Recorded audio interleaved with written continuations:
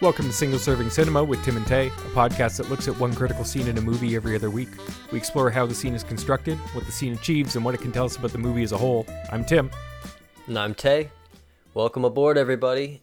Today we have James Stacey, co-host of The Grey NATO, a podcast about travel, diving, driving gear, and most certainly watches.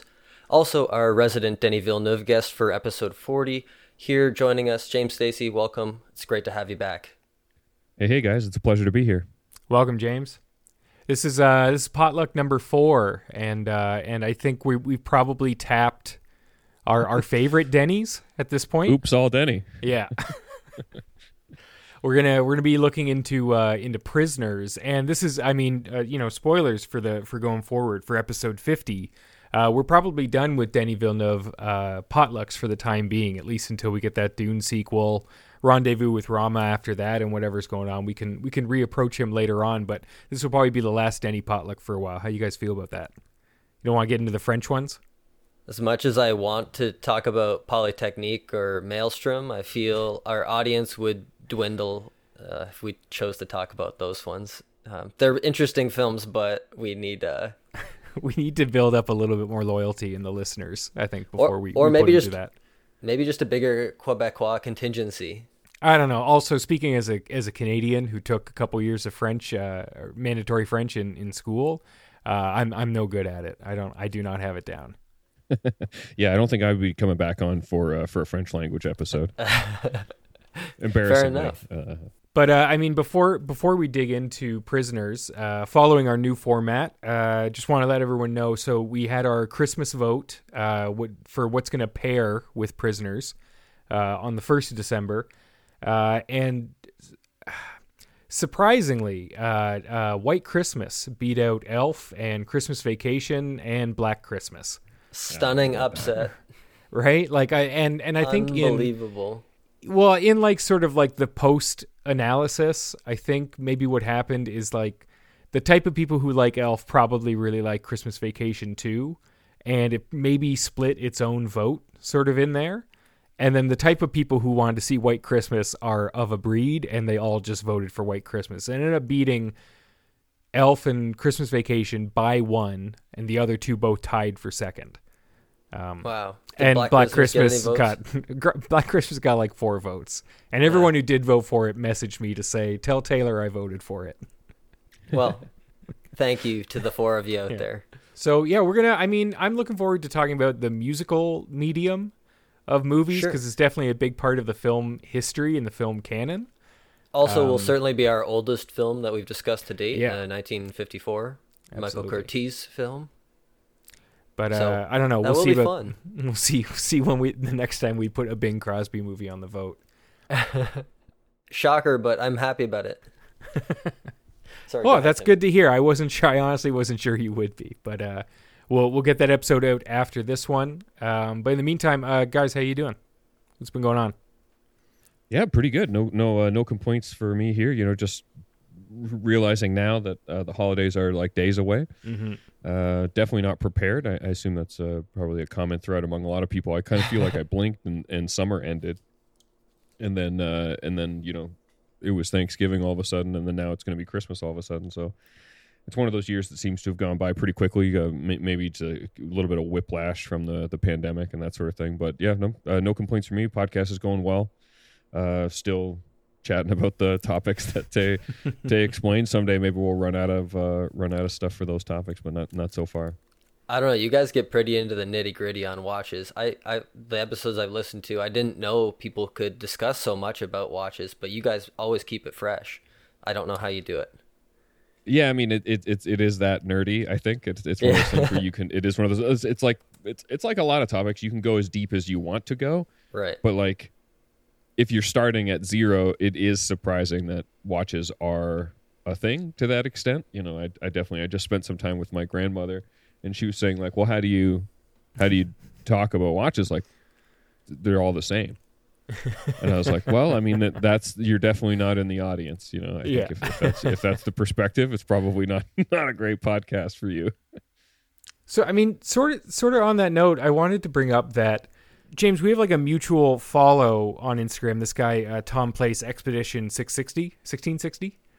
16610. Yeah. 16610. Tom's something else. So he's a stuntman in movies.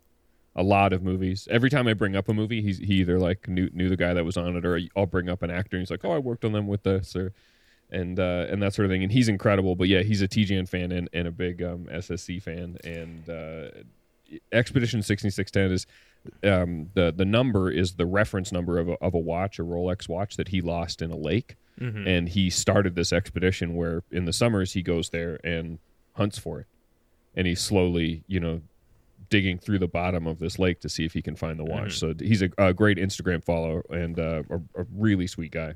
Yeah, we'll put a link in the show notes to him. But so he, in the last couple of weeks, he had posted about something called Indiana Jones and the Dial of Destiny. And I think that? Maybe... So, well, that's the thing, right? What is it? I think maybe, Instagram and the particular overlap of follows I have from sort of your community, James, kind of rotted my brain a little bit, because I immediately assumed like maybe it was him, or like, the stuff that I know from Kyle Snar and his sort of like movie-based marketing strategies and things like that. I really assumed like someone had shelled out enough money to get Harrison Ford to promote their watch as Indiana Jones. Okay. I had no idea this was a new Indiana Jones movie until a couple days ago. So I didn't know if you guys had heard about the Dial of Destiny, and I didn't know, like, is the watch community losing their mind? I'll be honest, I haven't been doing a lot of Instagramming, and I don't know what this is about. It sounds like a ripe opportunity. Right? I don't know what the Dial of Destiny is or any of it. So this is a brand new news for me. I've been largely not reading Instagram. If that's like, I'll go on to post something occasionally, but I haven't been scrolling it as much. We actually just launched, and Tom is in there. We launched a Slack for TGN. Cool. Like, so if you support the show, you can get into the Slack, and it's loosely ridiculous. It's replaced all of my any time I would spend on any other social media platform. Well, 500 people in there, and I'm surprised I didn't hear about this in the Film Club channel on our Slack. That's the thing. So and I know so little about this. Like, I just thought I would Google it while we were getting this started. Dial, I don't know if dial even refers to a watch dial, or, dial can be a bit ambiguous. Probably sundial feels a little bit more, cave adventure-y. Hopefully that movie is somewhat okay. Is James Mangold directing, which is... He's good. He is good. So, I don't know. We'll see. Just wanted to toss that out as something to talk about. But maybe not the kind of thing you say on a podcast all about movies, but I don't think I saw the last one. Crystal Skull? I think I saw it. I rewatched it this year, actually. If that was just the I don't remember. How did it hold up, Tay? Was it like unnecessarily piled on when it came out? So, I think that was largely the case. It's not a strong entry in the Indiana Jones canon. I'd say there's 2 good ones, 2 bad ones as of right now. Or maybe 2 good ones, a mediocre one, and this one, which is not as strong. But it's definitely not as bad as I thought it was going to be when I rewatched it. Some of the CGI aged poorly. Some of it aged really well. It was a mixed bag. And is it Cate Blanchett doing an absolutely unbelievable weird accent in that? It's supposed to be Russian, but it doesn't really work. There may be hundreds of skulls at Akator. Whoever finds them will control the greatest natural force the world has ever known. Power over the mind of men. So yeah, Soviet accent, and it's not good. There's a couple really weak parts of the film, but some of the things that I thought were really weak, like for instance the Shia LaBeouf character, were not as weak as I thought they were. He was okay. He didn't like bring the movie down or anything. If anything, he was like a breath of fresh air in a franchise that probably needed it. Better or worse than Temple of Doom? Worse. Yeah, okay. See, do you like Temple of Doom though? Because I gotta say, last time I watched that, it didn't really work for me. It's okay. Yeah. I think it's okay. But the first and the third ones are really strong in my opinion. I like those movies. Tons of fun. All right. Well, I don't know. There's our there's our Dial of Destiny chat. We'll circle back on that in June 2023. In the meantime, we got to talk some more Denny. We're talking about Prisoners. And this is what it's about. When two young girls are kidnapped in the Pennsylvania suburbs over Thanksgiving, their parents and a local police detective are pushed beyond their limits to find them. Starring Hugh Jackman and Jake Gyllenhaal, Prisoners was directed by Denis Villeneuve and released September 20th, 2013. The tagline, every moment matters. I mean, if you say so. I'm not necessarily sure that I'm convinced. All 234 of them. Yeah. Yeah, but not a short movie. Yeah, it really sticks around. This was Denny's second English language feature, but largely considered his first like Western or first American feature. Even though Enemy, also starring Jake Gyllenhaal, came out the same year and was filmed in Toronto, but largely I think more of a Canadian production. So didn't really have that scope that I think they consider Prisoners to have. Yeah, seemingly but it was the off script was very, very highly sought after, and this was going to be a prestige picture no matter who directed it. Yeah, and I think maybe that's a good entry point into the main thing I want to talk about here is in our sort of discussions leading up to this, and I mean my discussions with James over the years where we'll be re-returning to Villeneuve picks over and over, and things like 2049 you keep sort of unearthing more wonderful content in it, or sorry to say content, is such a dirty word, such wonderful ideas and lowercase directions content. Yeah. And things like that, whereas Prisoners, I find that every time I go back I like it a little bit less, and whereas like when it came out it really felt like a dark, mature, serious prestige thriller, which I suppose it still is, but I'd say maybe my appetite for that kind of thing has changed, and I think that's true of today's movie-going audience. I don't think it's aged too gracefully. What do you guys think? I would say what stands out for me in rewatching it is it's very clearly an early one from him.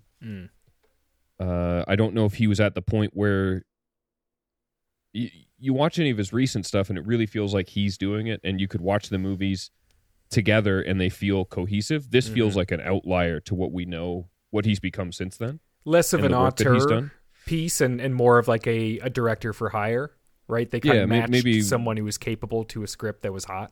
That's pretty much my sentiment. Yeah, and the only thing I would add to that is it feels like a bit of this movie was decided before he was given it.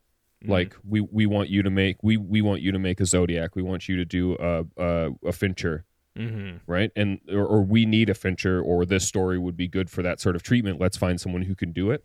And I don't know if it was. I'd be really interested to see what this movie would be today if he made it.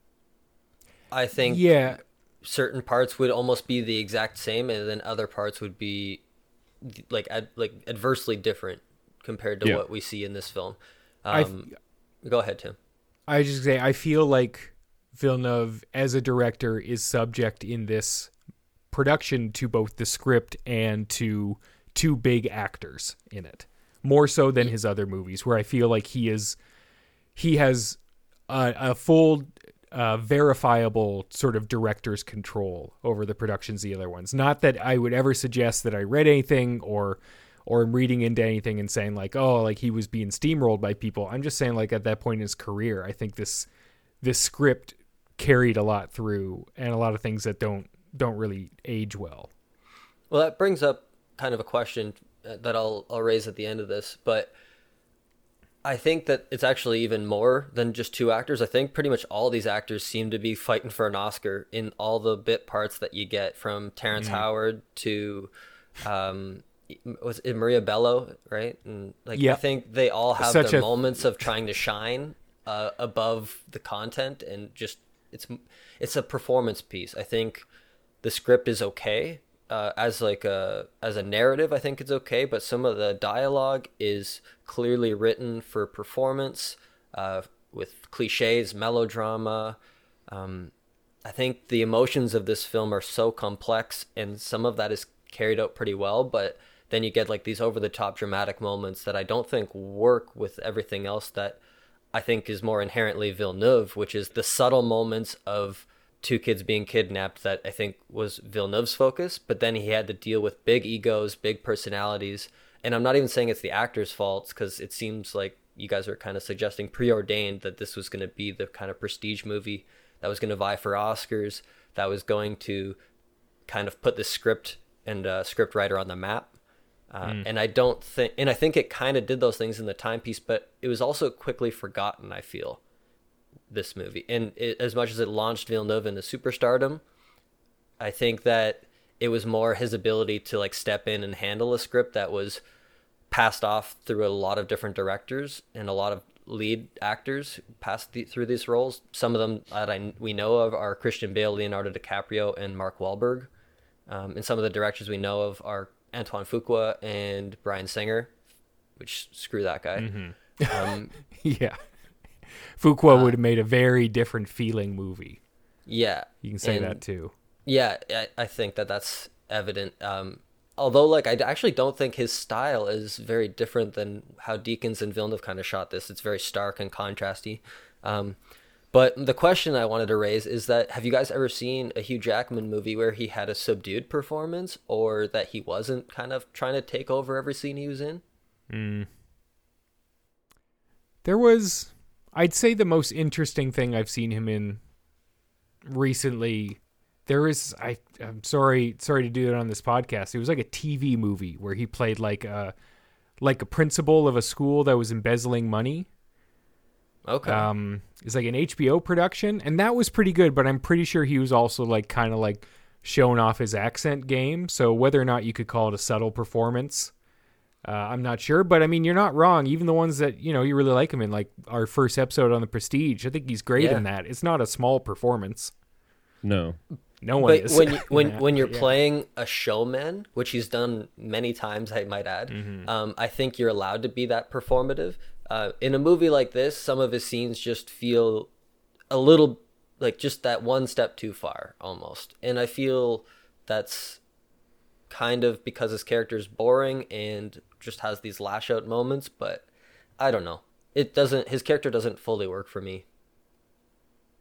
I also found that this may be maybe not the perfect spot for this, but do you guys feel like they were trying to like unhandsome him a bit? Yes, the goatee with the haircut and like, too. Kind of like the haircut.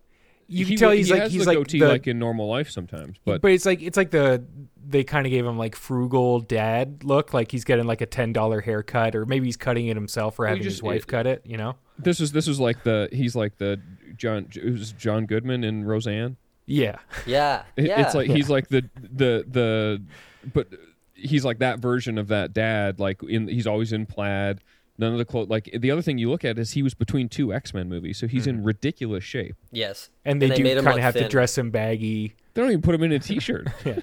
They can't show his arms. He's got Wolverine forearms. He's got scary arms. Yeah, scary arms. Yeah, those are the kind of arms that nobody could take as kids. And you kind of extend that full character to the things you learn about him, which is that like he sings the Star Spangled Banner in the shower. Oh, I know. What? He actually loves the Star Spangled Banner. I know. He sings it in the shower. It's a whole I do not. Yes, you do. I got you. You know, he loves Springsteen. He's a carpenter, but he's I don't know if an apocalypse prepper is the right term, but like definitely, you know, a prepper in general, or whatever that subculture is. My husband likes to be prepared for emergencies.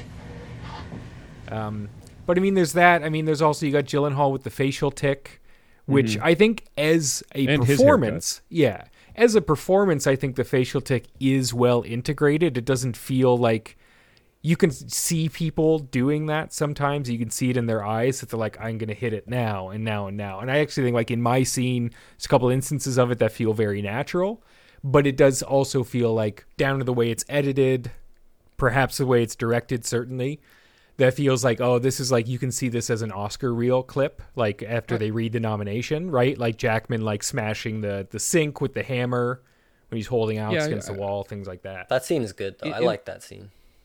It's tense. I don't think there's any like terrible scenes in this movie. Some of them are a little long, but I don't mind a long movie or long scenes. Me neither. The other thing I think that's worth thinking about is the time in which this movie came out. Jackman's in between two X-Men movies, which were huge for him, right? He was the leading man at the time. He was on the cover of every magazine and the rest of it. And Gyllenhaal is End of Watch, Prisoners, Enemy, and Nightcrawler, all in 2012, 2013. Is when those came out, right? Yeah, Yeah. This was when I was in school, and a good buddy of mine, I don't know if he wrote a paper on Gyllenhaal, but he had a term for it. He called it the Regilination. I arguably like the most iconic period for Gyllenhaal, other than Donnie Darko and Bubble Ang Boy. Lee's But it gave him like Brokeback. Yeah, yeah. Oh, yeah. Well, I that's thought you were fair. gonna say Bubble Brokeback's a Boy. good pull. I'm not talking about Bubble Boy. I'm talking about Brokeback. So now, I'm gonna go out into the world and win her back. And nothing is gonna stand in my way. But Tay, to your point, there was an entire like I'm a good many years older than both of you guys, and like I grew up knowing that like Donnie Darko and Bubble Boy, there was just like if you were a few years older than me, those movies were really something. They were at least in the zeitgeist of when you came up. Now he's hitting an entirely different generation and a new market of people. And when you think like, look, End of Watch, not perfect, but still stands up as a pretty watchable movie. Is that Fuqua? And yes, Yeah. with Uh, his partner is Pena, excellent. Michael Pena. Pena, thank you. Yeah, he's so good in that. And that movie shows that, or that film shows that he has a ton of range. Pena, Did you say that it's Fuqua? Is it not? at least written by, maybe not directed. No, it's David Ayer, Oh, wow. Good for him. who went on I'll this, take that. who went on to like just have a downward trajectory from there. Was that after, what's that DVD you lent me with Keanu Reeves as like the racist LA cop? Is that not Oh. Ayer as well? That is Brother- that's Streets of Brothers or something like that? Street Kings. Street Kings. For a cop who breaks the law, Why do you always go in there alone? so there's only my version. The biggest risk isn't being dirty. It ain't LA's deadliest white boy. I need Washington. He used to be one of us. It's coming clean. Oh, I remember Street Kings for sure. No, but Gyllenhaal was in that Fuqua, like the one that you couldn't stand, James. The one where he's the emergency dispatch responder. Was that not from the pandemic? Yeah, that was that. that one. was written Yeah, by True Detective's Nick Pizzolatto, but directed by Fuqua, I think. Okay. sounds right. I don't know. Sounds Maybe like I'm just thinking everything's directed by Fuqua, but And you know, another one that I had kind of forgotten about was in 2005, kind of in between his two hot periods, he did Jarhead, Jarhead which was a big, really too. big Sam Mendes film of the time. Mm-hmm.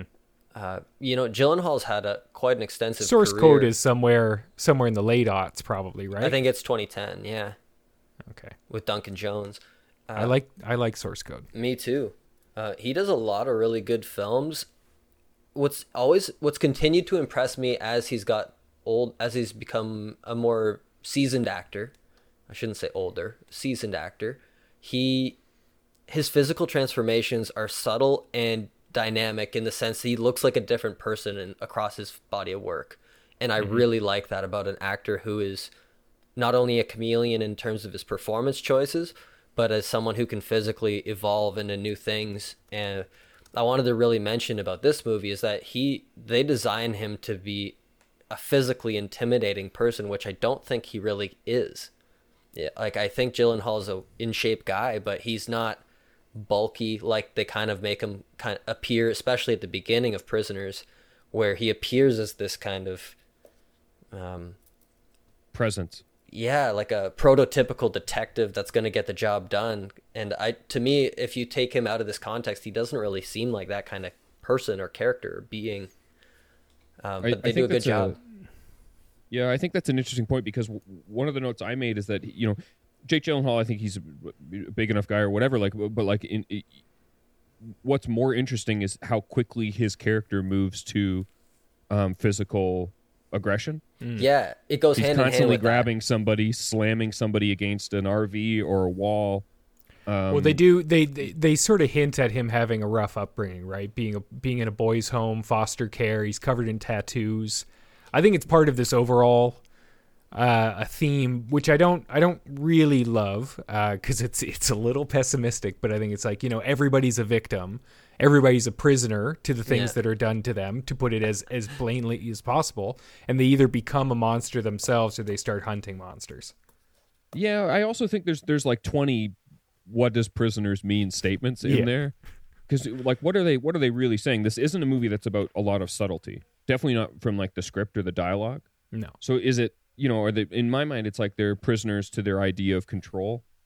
Like, oh, okay. A cop, he's found everybody in his past cases. Obviously, Hugh Jackman is ready for anything.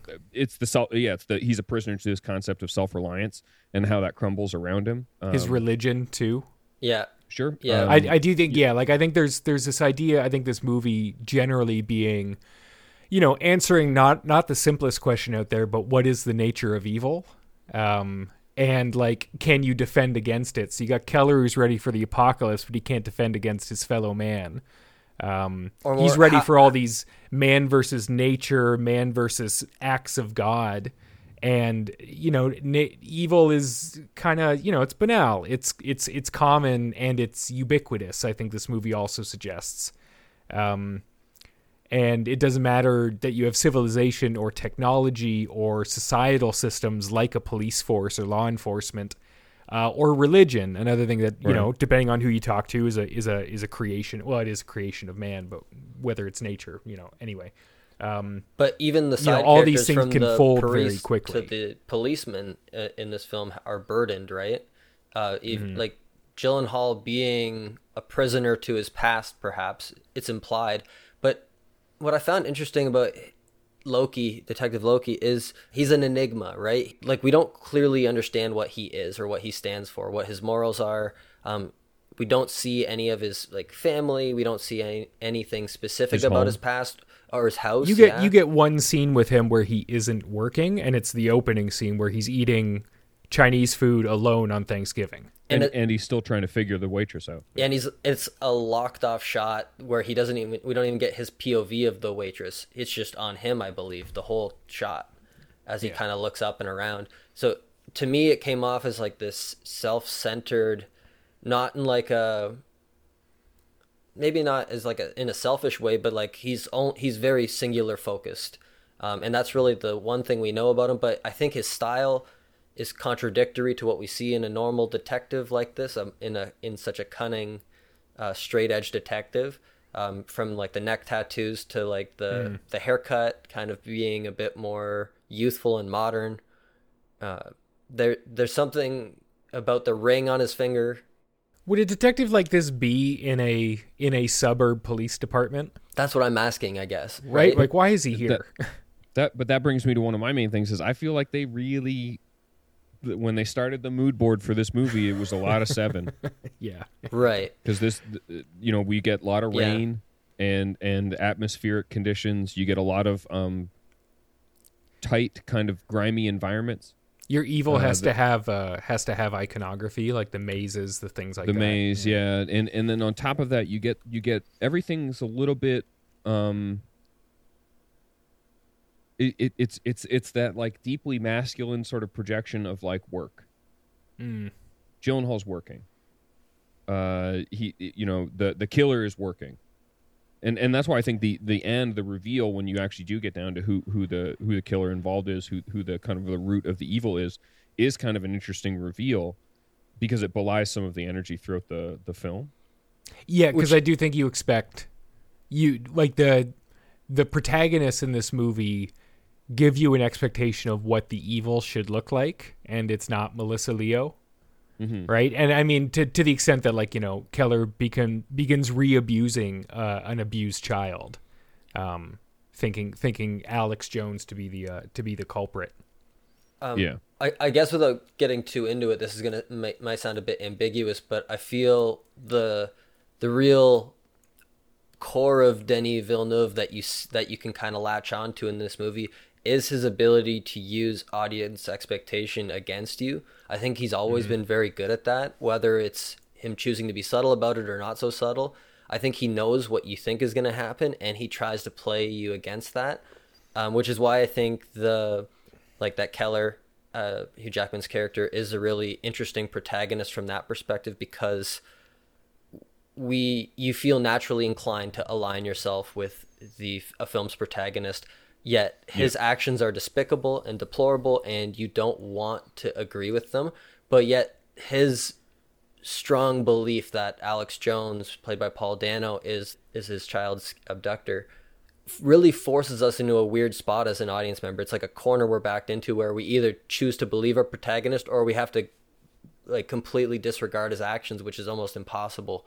So it puts us in a really interesting spot for judging the killer in an unbiased way, which is, of course, what I think Denny's point is. It's really hard to stay focused beyond the way that we see Keller depicted in this.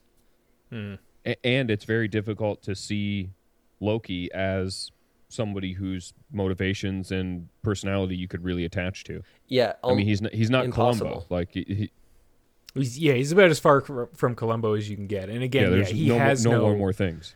He just has no, like, there's like tact. Devoid of an emotional hook to him at all, other than like him really wanting to do the job and to find the girls, right? Like, I mean, there's several sequences in his scenes with other people where he's asked a direct question, sometimes with implied eye contact, and his character's reply is to stare back at the person.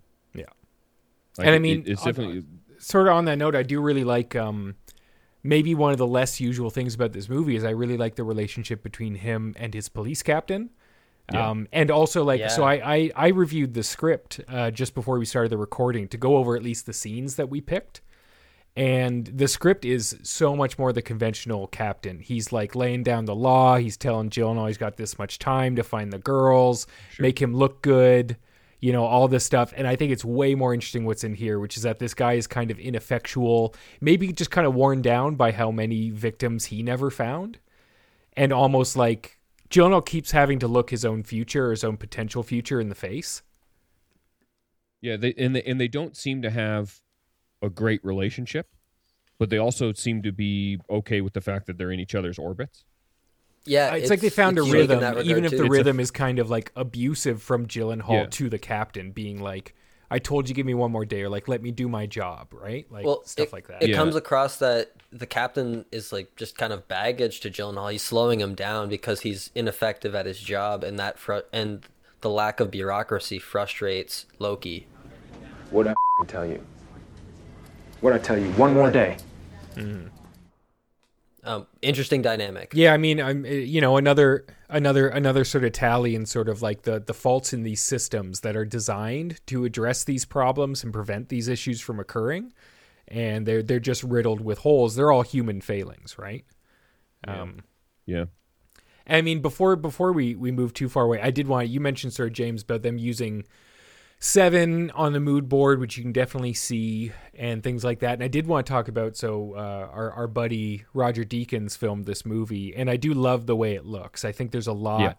I think he was very faithful to the heavy-handedness of the script, in that there are many ways in which it's like, you know, Loki is looking into the abyss, right? Like, it is, beware fighting monsters lest you become one, etc., etc., etc. The abyss looks into you. There's a lot of instances of Loki walking into a dark space, or being on the edge of a dark space. We've got that in my scene and Tay's scene. In my scene, yeah.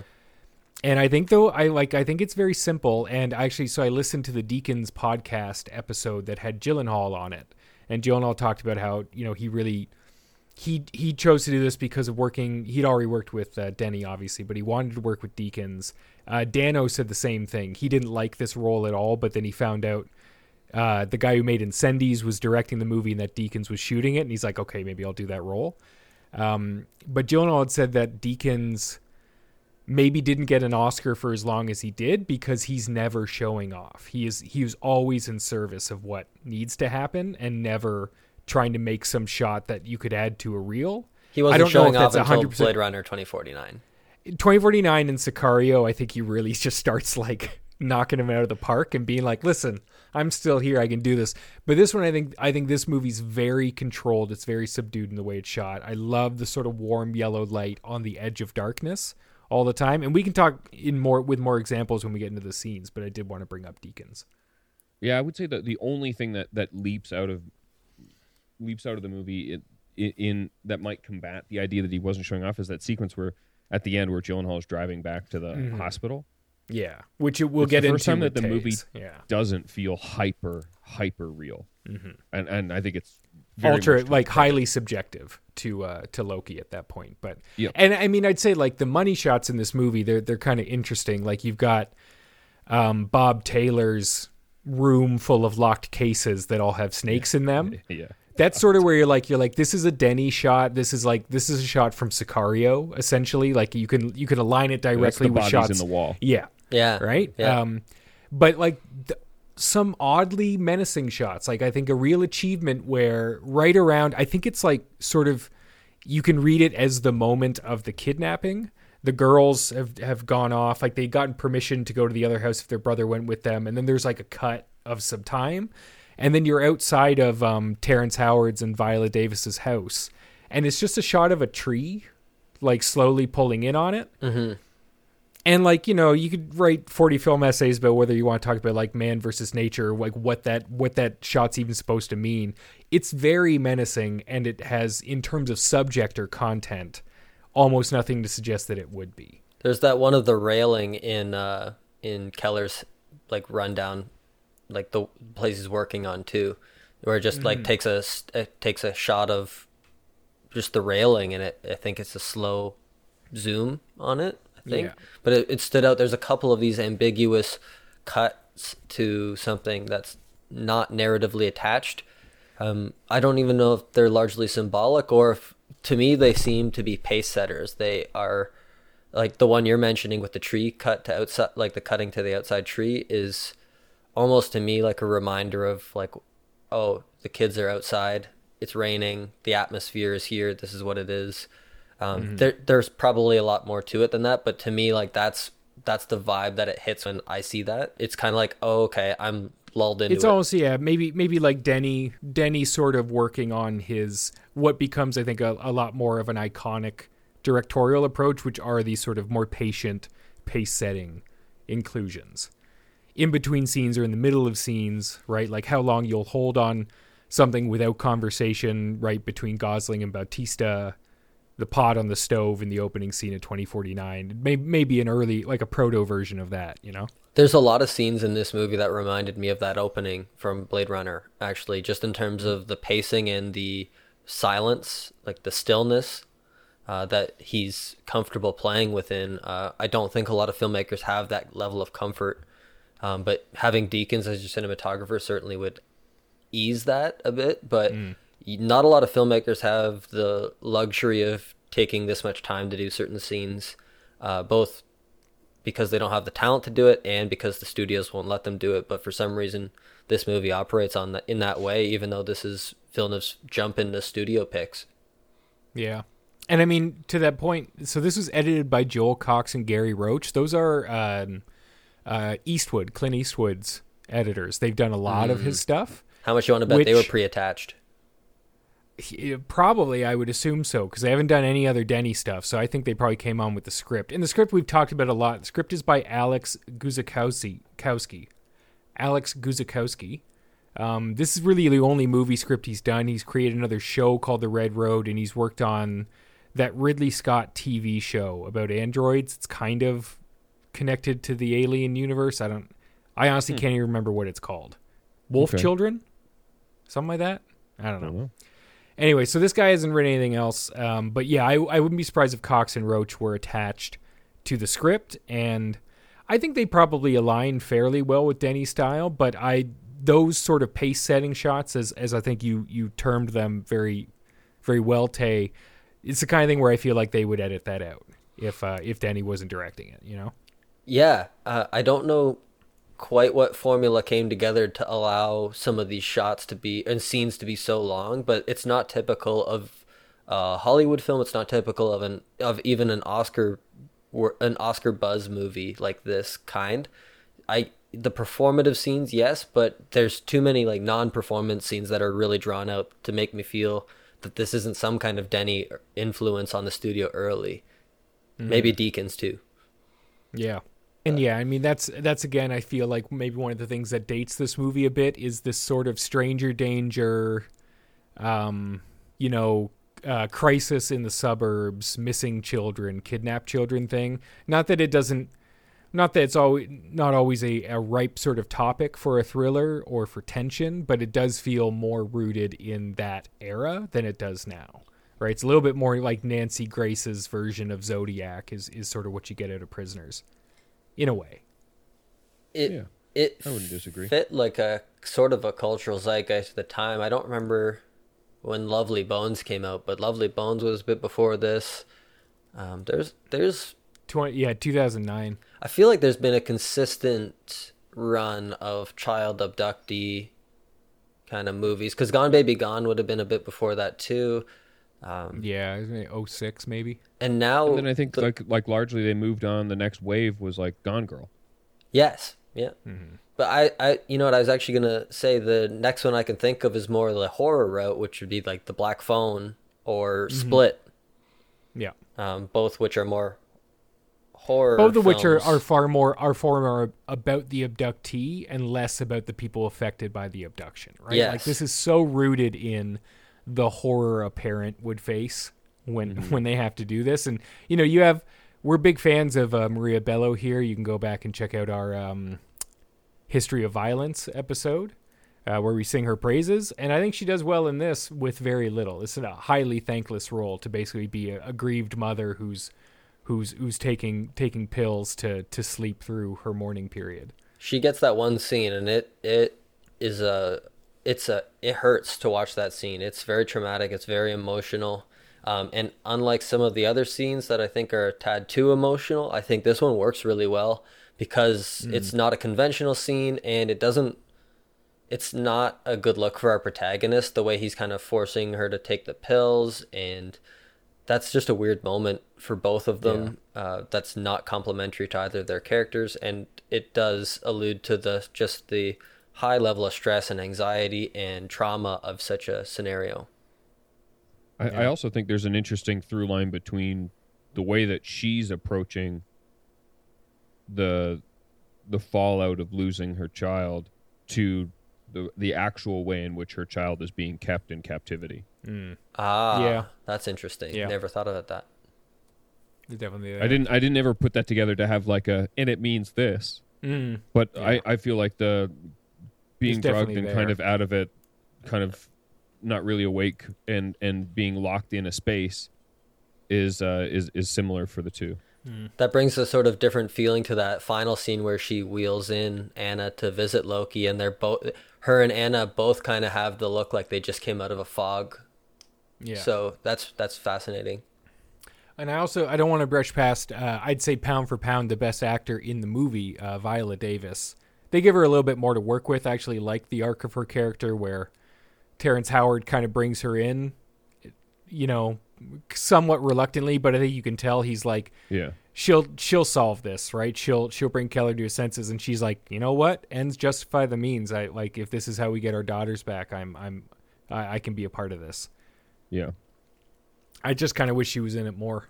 I think she's fantastic. Yeah, I mean, she's too. always good. I've never seen her turn in a bad performance. Yeah, no, I thought she was great. And then I'm actually maybe on the weird side of it. I would have liked more Dano. Maybe they cut something, more of an interrogation, more of a conversation, more of that, just because it, like, we'll get to it when we get to my scene, but there is this lucidness that kind of jumps in and out of his more cliche sort of role as a sort of shut-in weirdo with, you know, some mental health issues. But I think that there was a little bit more there, and, you know, in my notes I wrote, you know, find me a bad Dano. There's no bad Danos, but he was one of the few, I think, that leaned towards less versus more in the roles in this. As same with Bailey. Yeah, I mean, Dano, you can tell like there were so many mistakes you could have made with this role, and I think he opted on the side of doing less. Because I mean, like that quote that I had found where he said, you know, people love Prisoners. This is one of those that you don't really want to do, but you do, if you know what I mean. I'd seen Denny's film on Sunday, and he had told me Roger Deakins was shooting it, who I had a massive crush on. Did I want to play that part? No. Like, really? No. But, like, yeah. So, it's like, you know, he's making a call, but, like, I think you read between the lines, you know, he's like, do I want to play, like, the the guy with a mental disability who's blamed for kidnapping children, right? Like the weirdo stranger danger. It's a real right? thankless Tucci, role. And Tucci had gotten that nom 4 years before for playing the weirdo in Lovely Bones, And then no one he's wanted kind to of embarrassed touch by him. it too. Yeah. Yeah. Yeah, I mean, I think Dano does do it a lot less, and it would be neat to see more of what's going on with him. I think you're right, James, but it probably serves the character in not showing much more. I almost like the scene I almost picked, but it was too short. I think it's a very meaty, like 50 seconds, is when Keller kidnaps Dano's character. Dano comes out of his house, and then he like picks up the dog by the leash and like shakes it around, and it's just this little like violence begets violence. There's like a pecking order of abuse going down and down and down, and I think Jackman's performance in that scene where his hand's shaking with the gun is great too, but not a big enough scene I think to dissect. Yeah, I think there's also like there's that cliche in there that we've all been told that like, oh, when they looked into the history of serial killers and very violent hurt offenders, small animals. Yeah. There was violence towards small helpless animals, and I think it was like I like your take better. Well, it's my take is only with benefit of understanding that Alex is a victim and not the perpetrator. Yeah, for sure. Right. So as you're watching it, I think you get to see it two different ways. It feeds into yours as you're watching it the first time. I'm sure it makes him look evil. Not that it's not an ostensibly evil thing to do to a dog, but with benefit of his entire life. All right, well, let's dig into this potluck. It's getting cold there on the table. My scene is 2810 to 3250. In this scene, during a routine follow-up with known sex offenders in the region, Detective Loki discovers a hidden basement in an ex-priest's house containing a dead body. I always thought about this as the discovery at the rectory. Couple reasons I would have picked it. I think it's a good first hint at the overall plot. And also sort of, in an alternate universe, I think a better version of this movie, you can sort of launch from here. But, so essentially this is this is just before they're going to let Alex out. And, Loki is just sort of going there. There's I think a very effective little montage of him talking to different registered sex offenders as seen through like rain-covered windows and things like that. It is very Seven, but again, it's got that Deacon's warmness to the light, which I don't think you'd ever really see in a Fincher movie quite like this. Yeah, all of them are perfect compositions. And it's this odd alignment where, Zodiac 2007. This 6 years after, but it's another sequence in which Gyllenhaal discovers a scary basement. In an unexpected part of the. Like an unexpected basement too. Yeah. And so he goes to this rectory and he's knocking on the door. I really like this shot where he is knocking on the door because you have it almost half and half. He's in the light of the porch light, and then the door leads into the house is completely enshrouded, right? So he's on the edge of this darkness. What's he going to find in there? No one's answering, and he goes around and he looks through the window, sees the priest on the floor. I think a very well edited cut where he rushes out of the window that he's framed in. No music cue, right? No need to overdo it. I think there's a lot of held back opportunities for music cues in this movie as a whole. I noted also in your scene, Tay, when we talk about that. And he goes and he figures out that the priest is just sort of in a drunken stupor, and he starts examining the house and looking around, and he notices that the refrigerator, its power cable is stretched taut, and it's clearly been slid into a specific place, and he moves out of the way, finds a door to the basement. And then, the way the rest of this is shot, I really love. It keeps shooting up from this basement space towards Gyllenhaal. Yeah. And before he turns on the basement stairway light, it's just the light from like the kitchen bleeding in. And the doorway opens, and it's just this doorway into nothingness, into for all intents and purposes, an abyss. A pit. And you realize that the staircase has been taken out. I think you get this nice little consideration by him. I think you can, it's reading into it, but whether or not he calls back up or tells anyone where he's going before he jumps into this place with possibly no way out of it. searches around in this dark basement and finds a dead body tied to a chair. And on the dead body, a pendant, a necklace with a maze on it, which I think is the first time you see the maze. You don't really get more of the mazes until Bob Taylor gets introduced.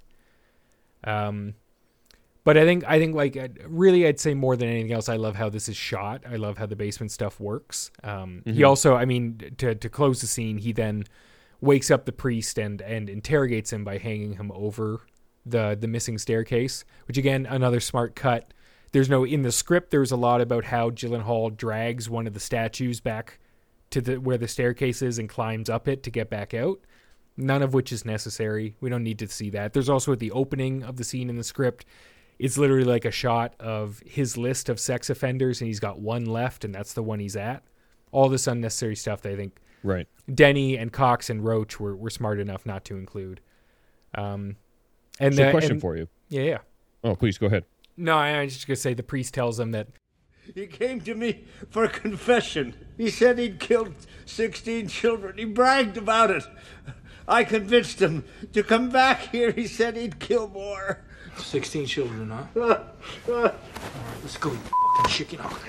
And something that I don't think they really touch on is that, like, the idea here is that the priest killed this guy, right? He tied him to a chair and starved him or left him down there to die, which, when you have the full benefit of the plot where the idea is that Marissa Leo's character and this guy were waging a war against God because their child had been killed by cancer, the idea that this guy was coming to a priest to brag about all these children that he killed, and then the priest fights back by murdering someone, by obviously, you know, the priest is a registered sex offender. It's not like he was a perfect guy before he did this, but another sort of sacrifice of his humanity in this war. I think it's a little bit more interesting. Wait, so this guy was the prisoner?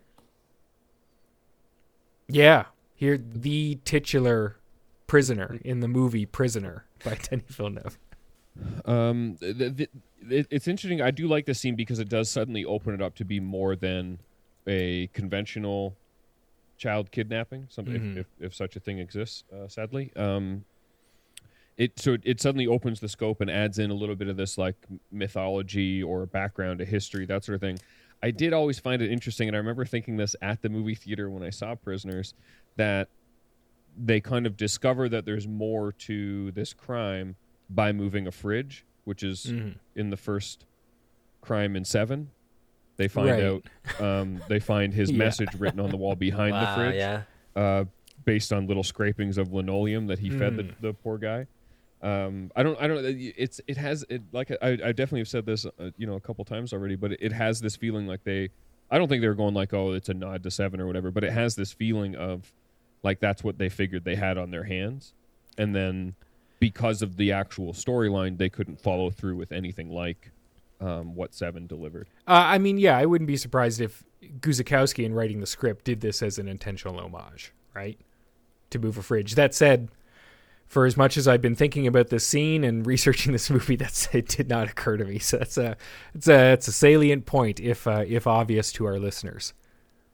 Yeah, good scene though. I enjoyed it. Yeah, I do like that scene. And if they did rip some things from 7, they ripped some of the right things, like the seedy locations, which really set the right kind of gloomy tone you need for a movie like this.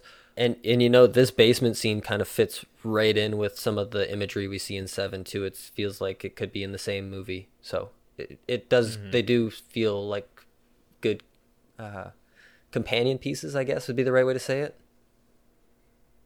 Yeah. And I mean, to not to be unfair to the folks that made this movie, Villeneuve and everyone else, 7 would never be made again. That movie is an anomaly of the year in which it came out and the fact that somebody willed it into existence.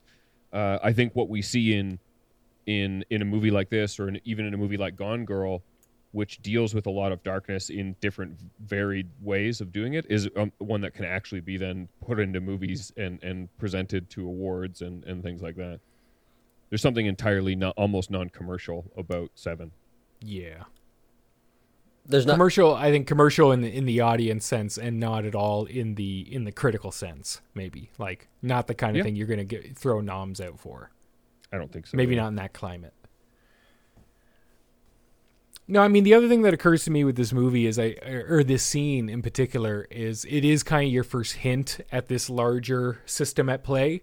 And I think maybe one of the things that doesn't work for me after watching this movie so many times is that, like, everything, like Alex Jones, Bob Taylor, the missing girls, they're all just part of the same web, which makes it feel very small and trite to me in the end. Whereas I do think there is this, there is the potential for this much more menacing idea that there is this ubiquity of evil that is just sort of ever present.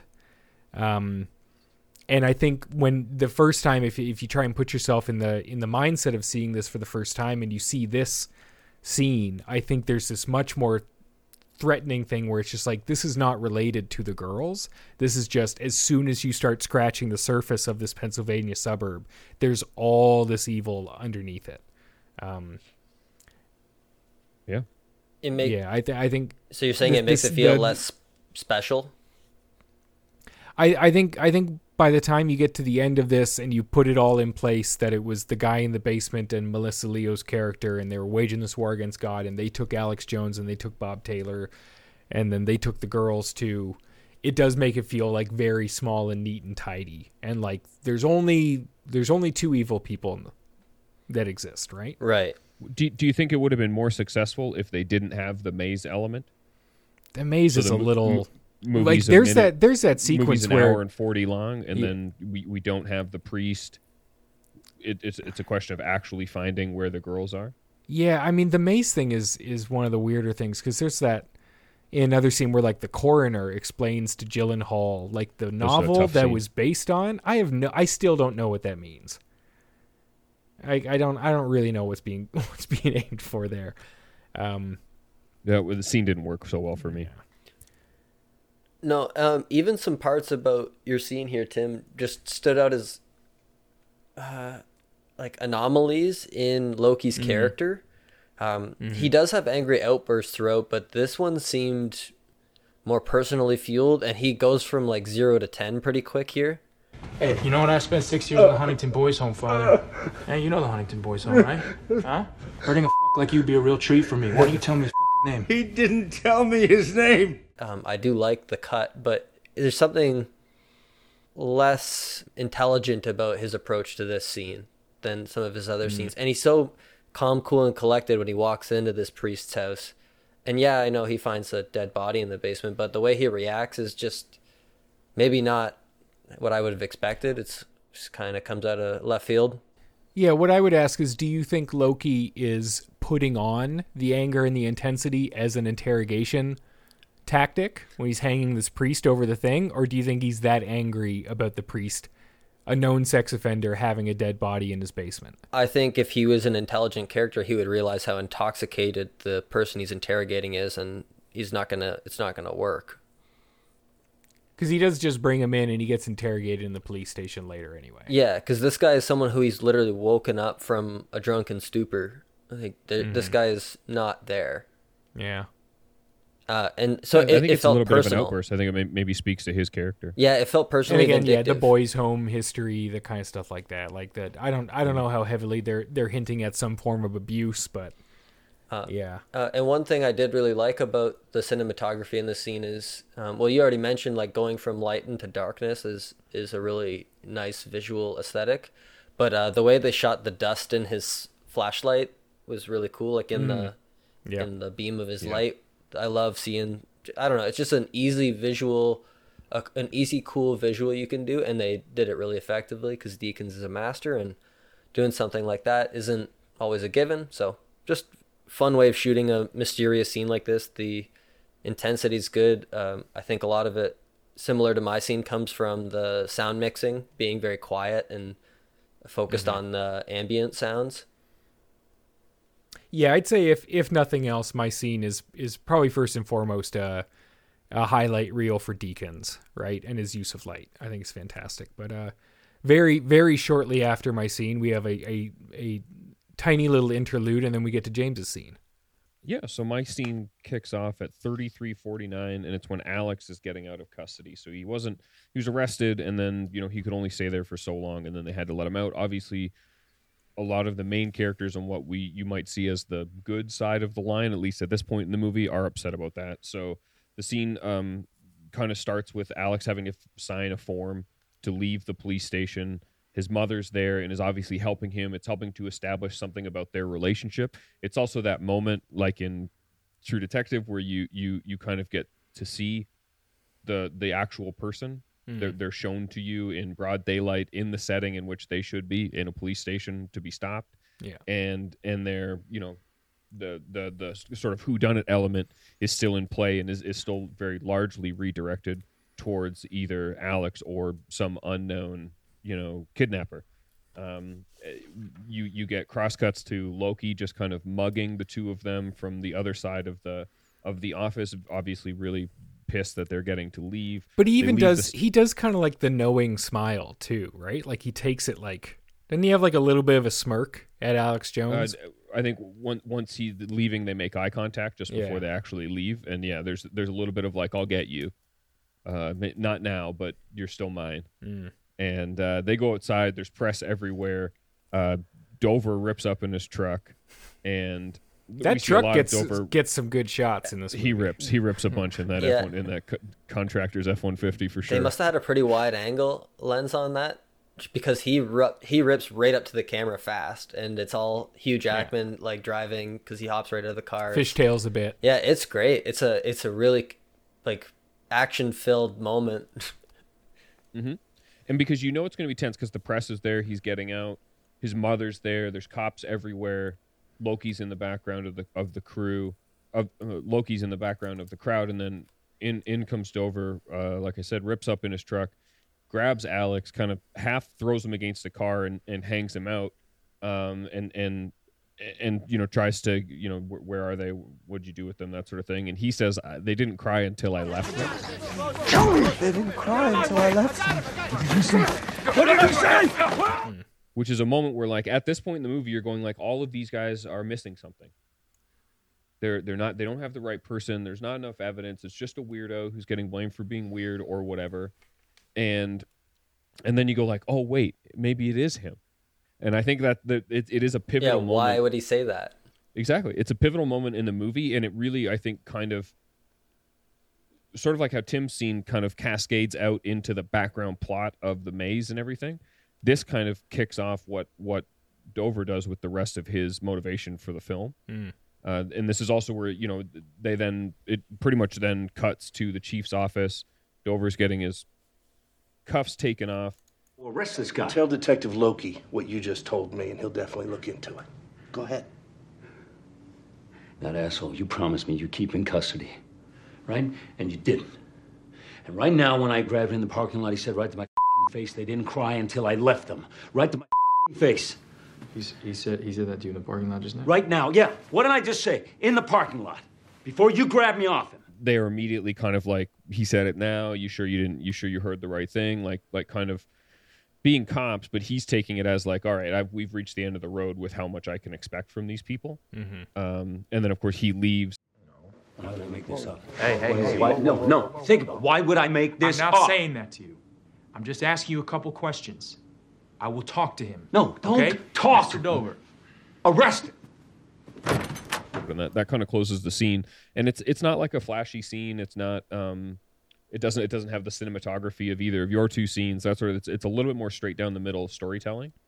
But I think it establishes a few things a little bit about the Chief's relationship with Loki, a little bit about Dover's relationship with the world at this point, and then something about Alex that goes like, well, he's got to be connected somehow. There's got to be something here, or he's just this. There's a meanness, which wasn't necessarily conveyed in other scenarios.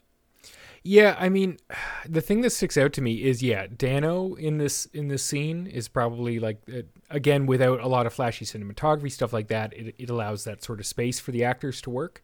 And there's two things about Dano that stood out to me. Is number one, so they have the opening sequence of this scene where he has to sign his name on like the release form, and they're very careful to like shoot these inserts where you show he's got very childish writing. He's obviously very arrested in his development and things like that. But the the really genius choice, the thing that popped out to me, is when he's done with it, he's got the pen and he's got the form, and he turns to Melissa Leo to give it to her, and she's like, Good job. All right, give it to the man. and like, I checked, that's not in the script. That was a choice that they made where like he would funnel everything through her, kind of like a kid would, but like in her trying to foster his independence, she's like, no, you can give it to the man, it's fine. And I really love that tiny little data point that you get there. And then the other thing is just, when he delivers that, they didn't cry until I left them. I got to imagine that was not easy to shoot, because Jackman is holding Paul Dano off the ground, holding him still. And they're shooting over his shoulder. So I have no idea what and they're between two cars. I have no idea what that setup would look like. My bet is he's laying down. He's like lying on like an apple crate or whatever, His butt's probably on like some kind of bench so they can lean him up for the shot and like hold. But I know it's not a mistake. I'm not going to rip on a movie for something like this, but they broke up the shot of Hugh Jackman grabbing him into two shots, and when they cut away from it and cut back, it's almost at the exact same point as when it cut away. And it's one of those like lack of continuity moments where it just makes me think that was a struggle. That movement of getting Dano from the grab to the position where he's in when he says the line, that was a struggle. Whatever happened in that setup was hard for them to like get over. And because there was an editing flaw and it looked like a cover up of some kind. I guess my take on the scene is that it's a tremendous counter to Tim's scene, because Tim's scene, like we were talking about, almost opens the door to the macro story at play.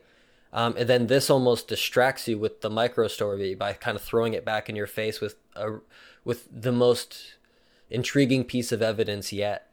And this is the piece of evidence that not only takes over and distracts Keller, but us as the audience as well. From this point on, we are pretty vindictive in our hunt against Alex Jones, just like Keller is.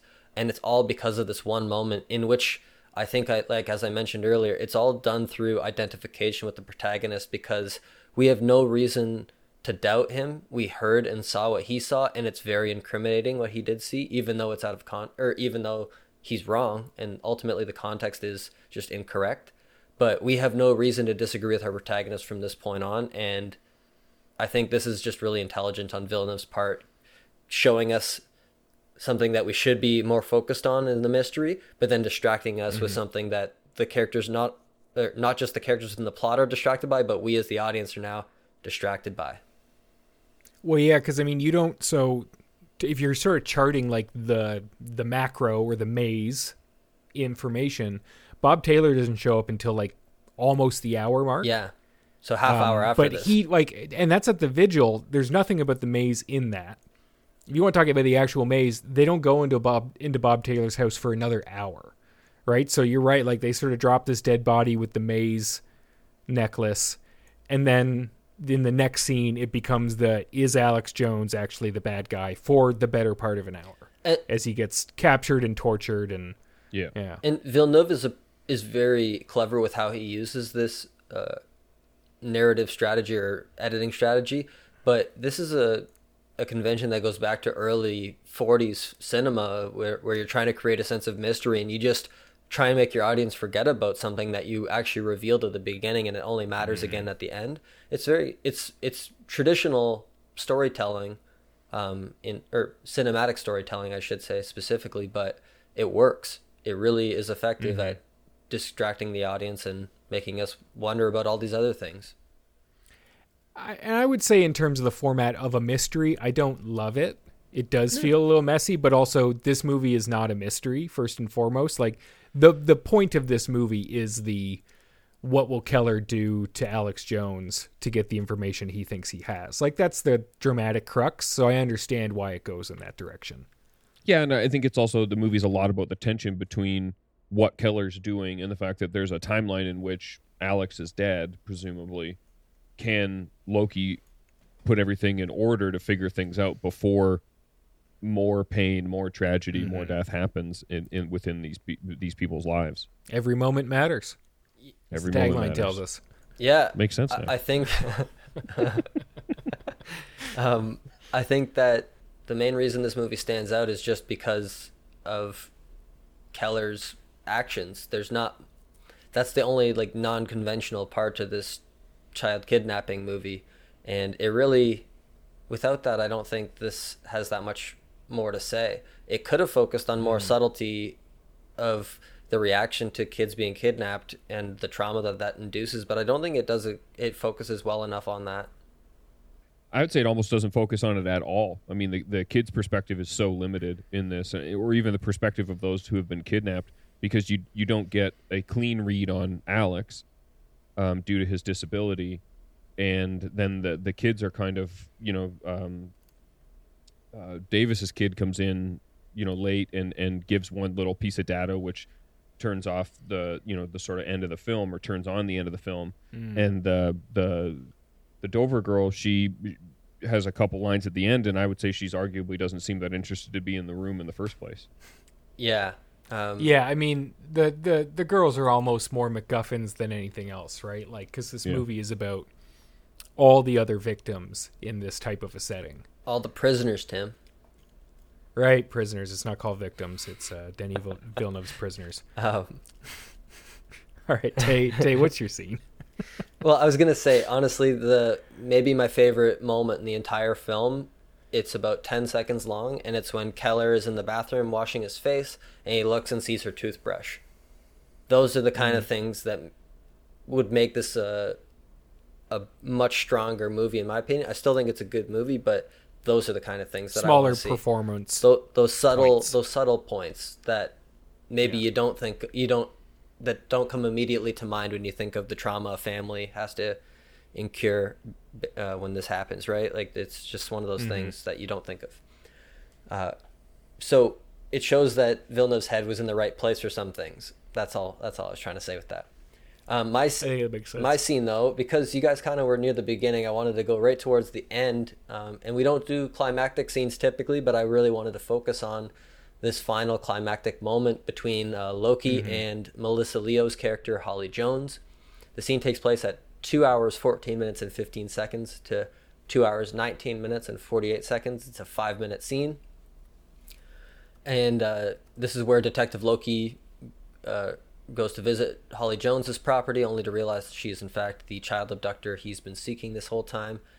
She injects Anna with the fatal concoction that she's been, I guess, using the entire time, but this is a more fatal dose. A swift confrontation with Detective Loki then ensues, leaving Holly dead and Loki wounded. A frantic rush to the hospital results in a tense emergency room conclusion. This, like I said, don't usually focus on climactic scenes, but this had a really gritty, realistic feel that I really liked. It's not a big bang at the end. There is like a shootout, but it's not glorious in any way, and it's not glamorized. I really like the subtlety of the actual actions and the result of it, which is that he gets cut on the head. You don't really get a close-up of it until like we get in the car, so the immediate impact is just like kind of we're standing where the victim was. And I really like how this whole scene kind of plays out. It then leads into this really dramatic drive to the hospital. Overall, it's a lot of the same things that stood out to me about Tim's scene and this scene. It's the way that sound is used to kind of infer our character's perspective. Because when he enters the property, he doesn't know where she is until he hears her. I think she uncaps the needle, and that's what he hears. There's like the closed captioning is that the floorboards creak. While he's looking at while he's looking at the photo of the man who he realizes is the guy in the rectory basement. Right. And I guess I should start there. You don't get any score until then. Right. It's completely quiet until he hears someone else in the house. Yeah, I should jump back to the beginning. Sorry, I just jumped right to the end there. But right when he's pulling up the car, this is right after Holly Jones has just basically buried Keller, and she hears another car pulling in, and her reaction is just justifies her performance perfectly. It's this really cold, conniving attitude that she has, where she basically assumes that she's about to get busted, so she's gonna exact as much pain as humanly possible, and she's gonna go kill Anna by injecting her. Yeah.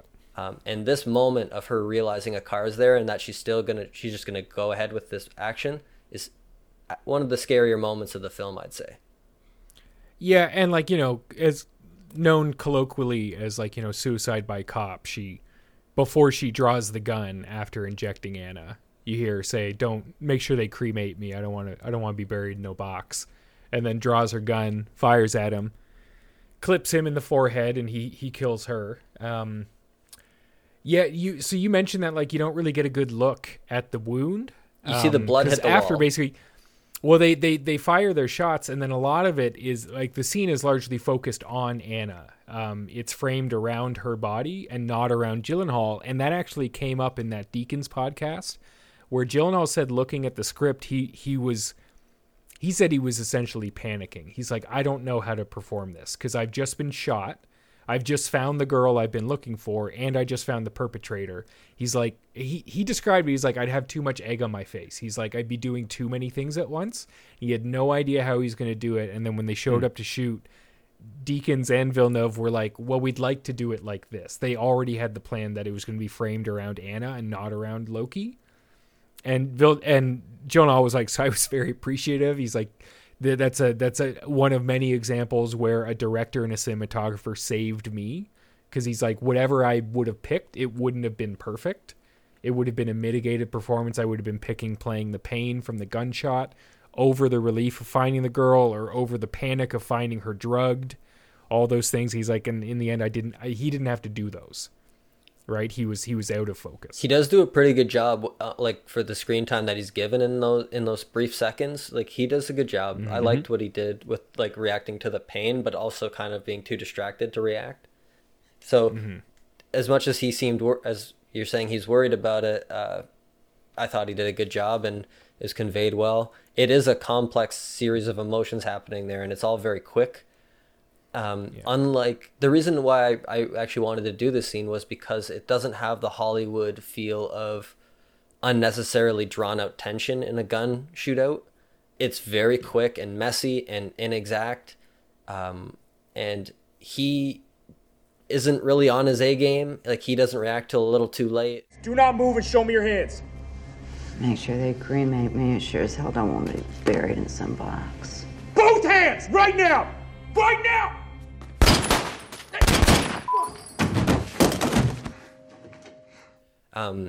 Like you're saying, Holly Jones kind of had this death by cop or suicide by cop mentality. So, it would have been hard to like get away unscathed. But he also just didn't seem.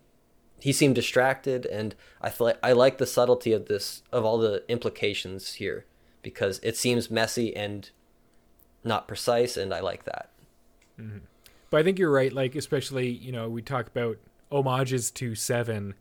There's nothing that this scene has in common with like the What's in the Box, right? It is What's in the Box is all tension. It's all drawn out. It just keeps ratcheting.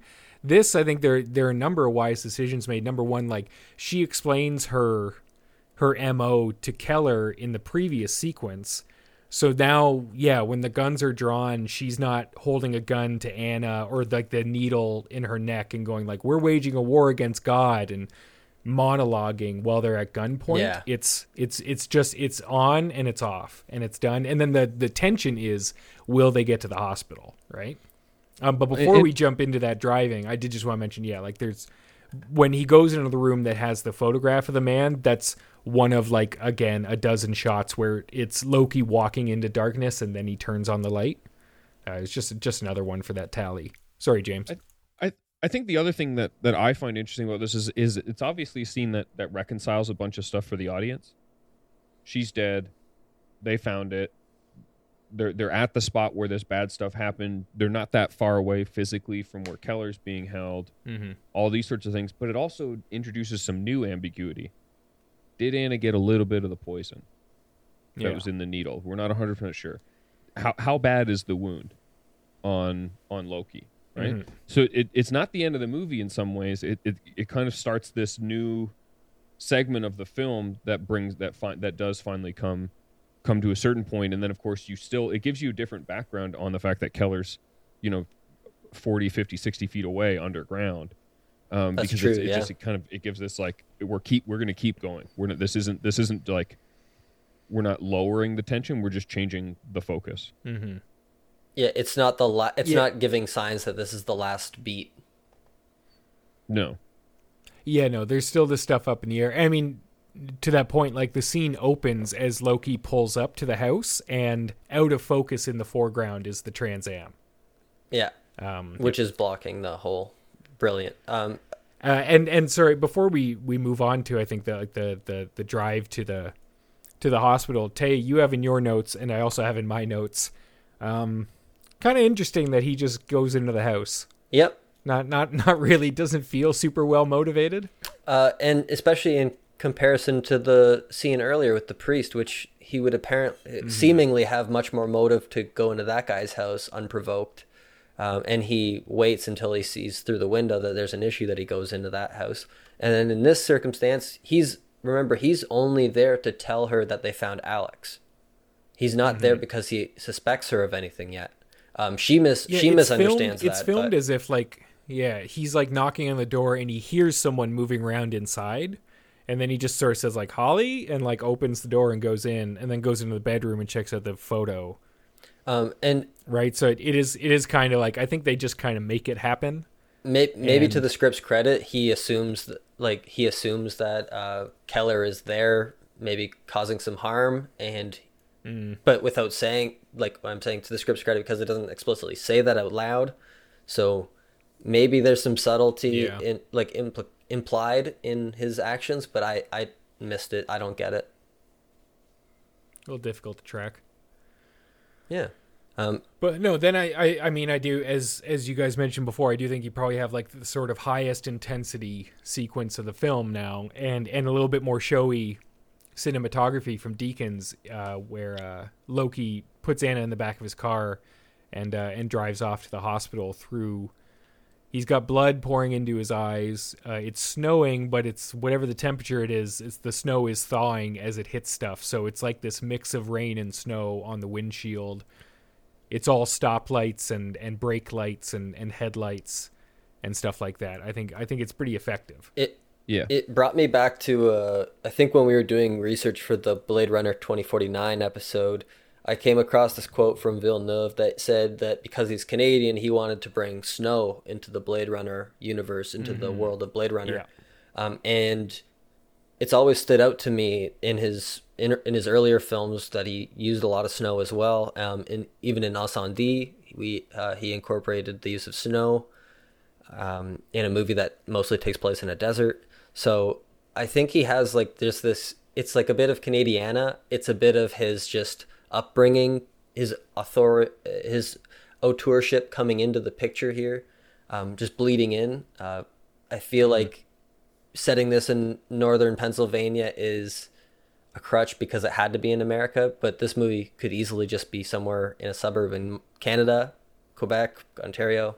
Yeah. It feels very similar, and I feel like this ending is kind of him understanding what snow actually looks like and how dramatic it can make a drive that you need to get somewhere fast, and using that tension, because a lot of the tension is ratcheted up because of the visual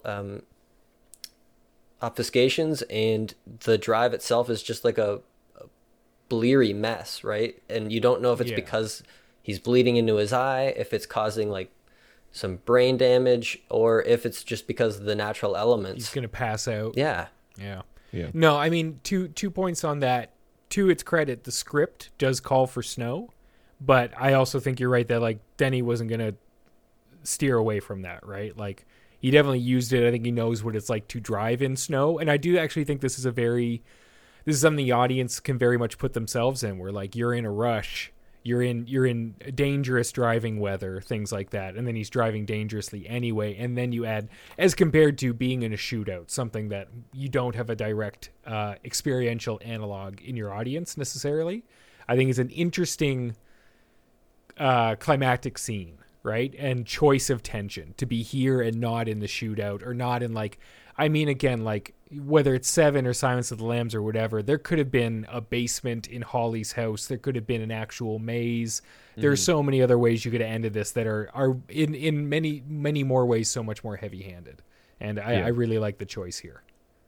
Yeah, I like that. I like that incredibly raw left turn into the hospital. That makes me wince every time I watch this movie, because you could see the cars coming, and you know that I feel like this is his like the balance to all the bad emotional control we've seen previously. It's like when push came to shove, he was going to die getting her to the hospital. Yeah. And that's like the commitment to being a detective, or how he sees himself, that sort of thing.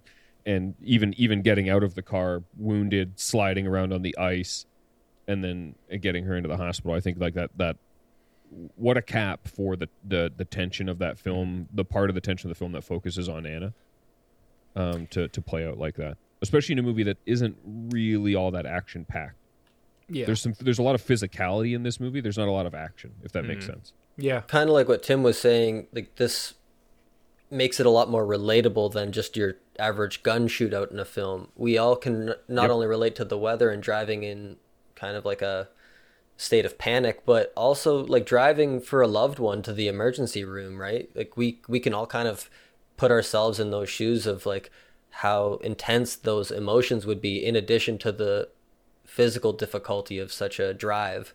I think Deacon's cinematography, to put a cap on all this, really emphasizes like the jarring movements of the car.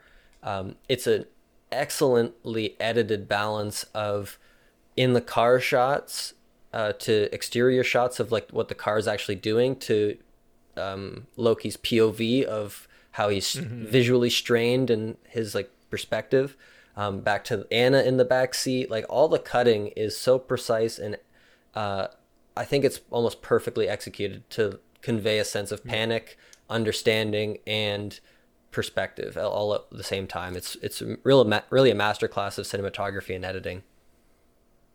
Yeah, I don't think it overstates its welcome. It really works well. Yeah, it's a good length too. Yeah.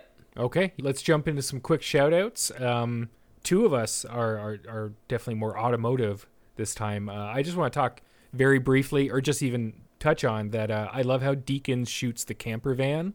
The first time you see it, as the girls and their older brother and older sister come across it, it's almost like a character. It's very imposing. If you go back and you check out those shots, it's always sort of encroaching from the left of the frame or from the right of the frame, or it's filling up their background. And downward angles too. Yeah, there's something very insidious about it. And I don't know if it preys on like the sort of social norms we have, where like, you know, you could see an RV in a non-camping space as being creepy or lower class or something like that. I think it's super effective, and I think those things are carried through into the way it's shot as well. I think there's a lot of character in this camper van, and that's a credit to how Deakins is composing these shots. There's also something about one camper van, one RV.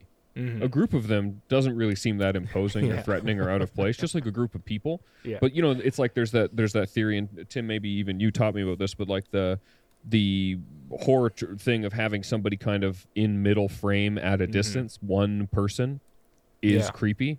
And you brought that up in the 2049 one. That's how the dog enters the space when you're meeting Harrison Ford, is the middle distance subject.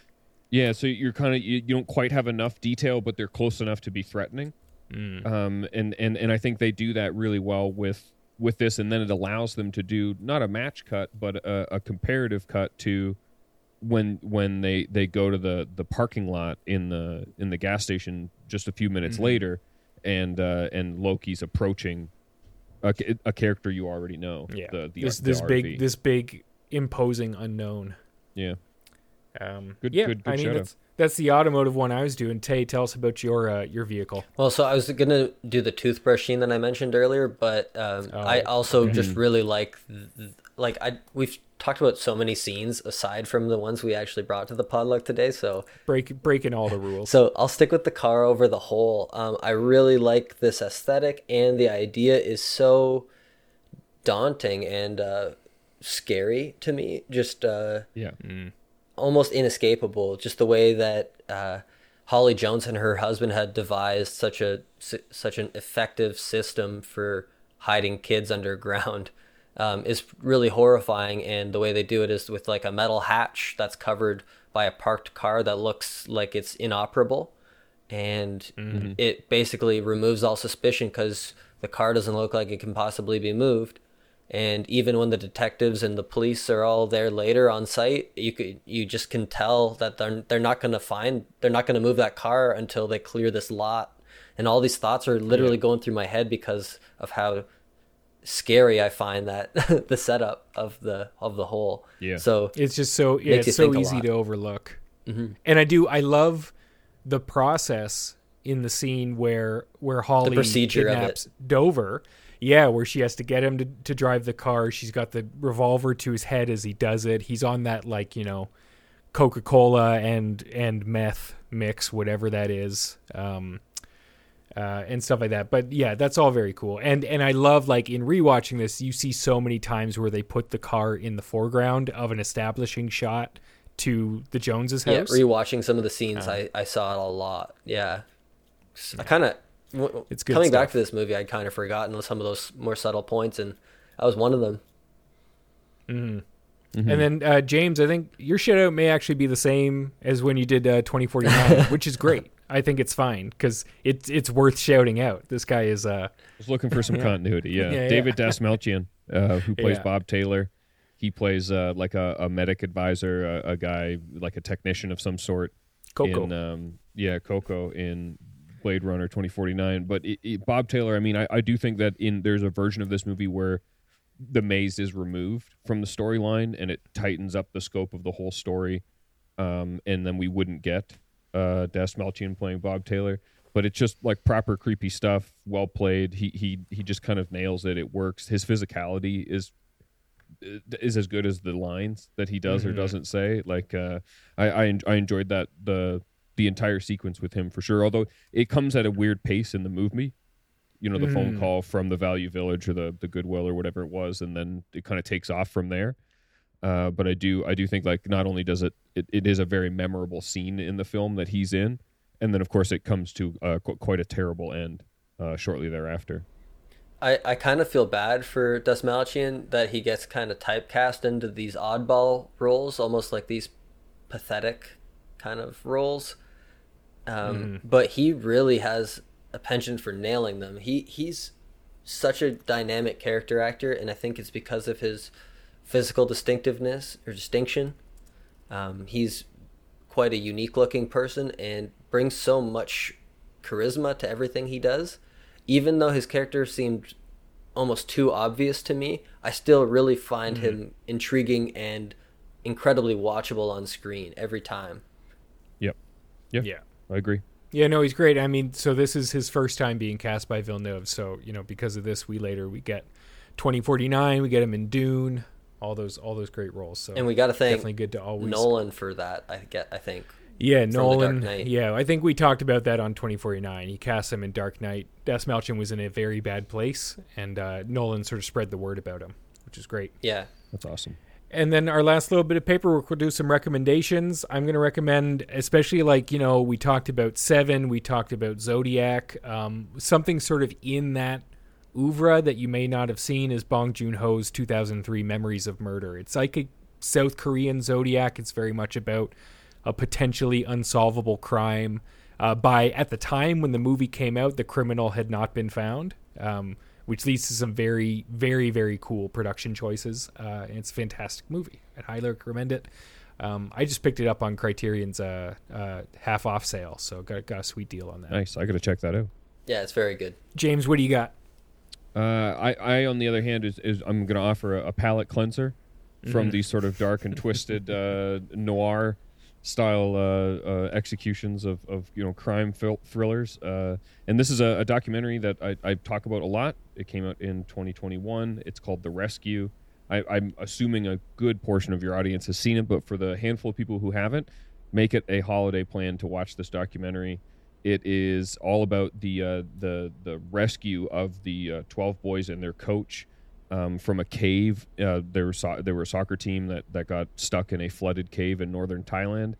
They won an Academy Award for this. It's Chai Vasarhelyi and Jimmy Chin, so if you watched Free Solo, you know that they're very capable. I think this is better than Free Solo. It's a crazier story than Free Solo, and it is the most uplifting and remarkable thing I've seen in a long time. And when you finally get to the plan that does actually work in the end, because not giving anything away that these folks lived, the plan is so crazy that it almost defies logic. I watched this movie twice in 2 days, back-to-back evenings. When it first came out, it's available on Nat Geo or Disney Plus. And if you need an excuse to get into Disney Plus and Andor wasn't enough to get you there, this should definitely be worth a month subscription. It's jaw-dropping. It's incredible filmmaking. It's a phenomenal documentary and has some odd parallels with Prisoners that will make themselves evident when you check out the documentary. I'm very intrigued. Yeah, it's real good. And Tay, wrap us up. What are you bringing to the table? I decided with a more complimentary piece to Prisoners.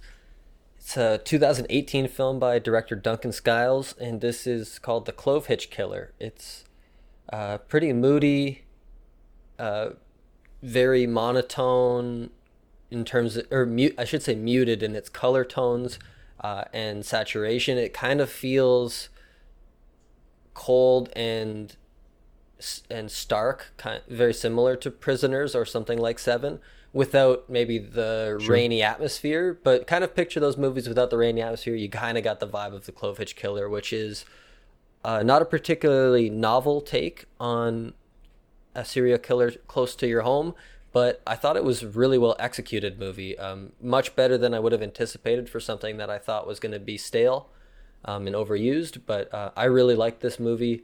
If the title's throwing you off, a clove hitch is a type of knot. And that definitely clarified some things for me before I watched it.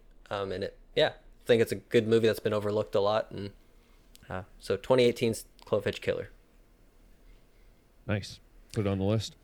Well, fantastic. That's another potluck in the bag. That's 4 of them now. Next time we come back, it'll be episode 50, which would be very exciting. We don't know what director we're going to be doing for the next sort of potluck series, but keep an eye on our Instagram, our online sort of activities. You can find them in the show notes. Make sure you check out The Grey NATO with James and Jason. I don't know if you guys have another film club or what's yours? A film? Is it film club? Yeah, coming up. But no plans for one. We just did one a little while ago, but I'm sure sometime in the spring. There's a great backlog there, and other than that, thanks for joining us. We'll talk to you about the very similar related White Christmas in 2 weeks or so. There's a treat, guys. Thanks so much. Thanks, James. Yeah, it's nice having you back. Thanks, James. Bye, everyone.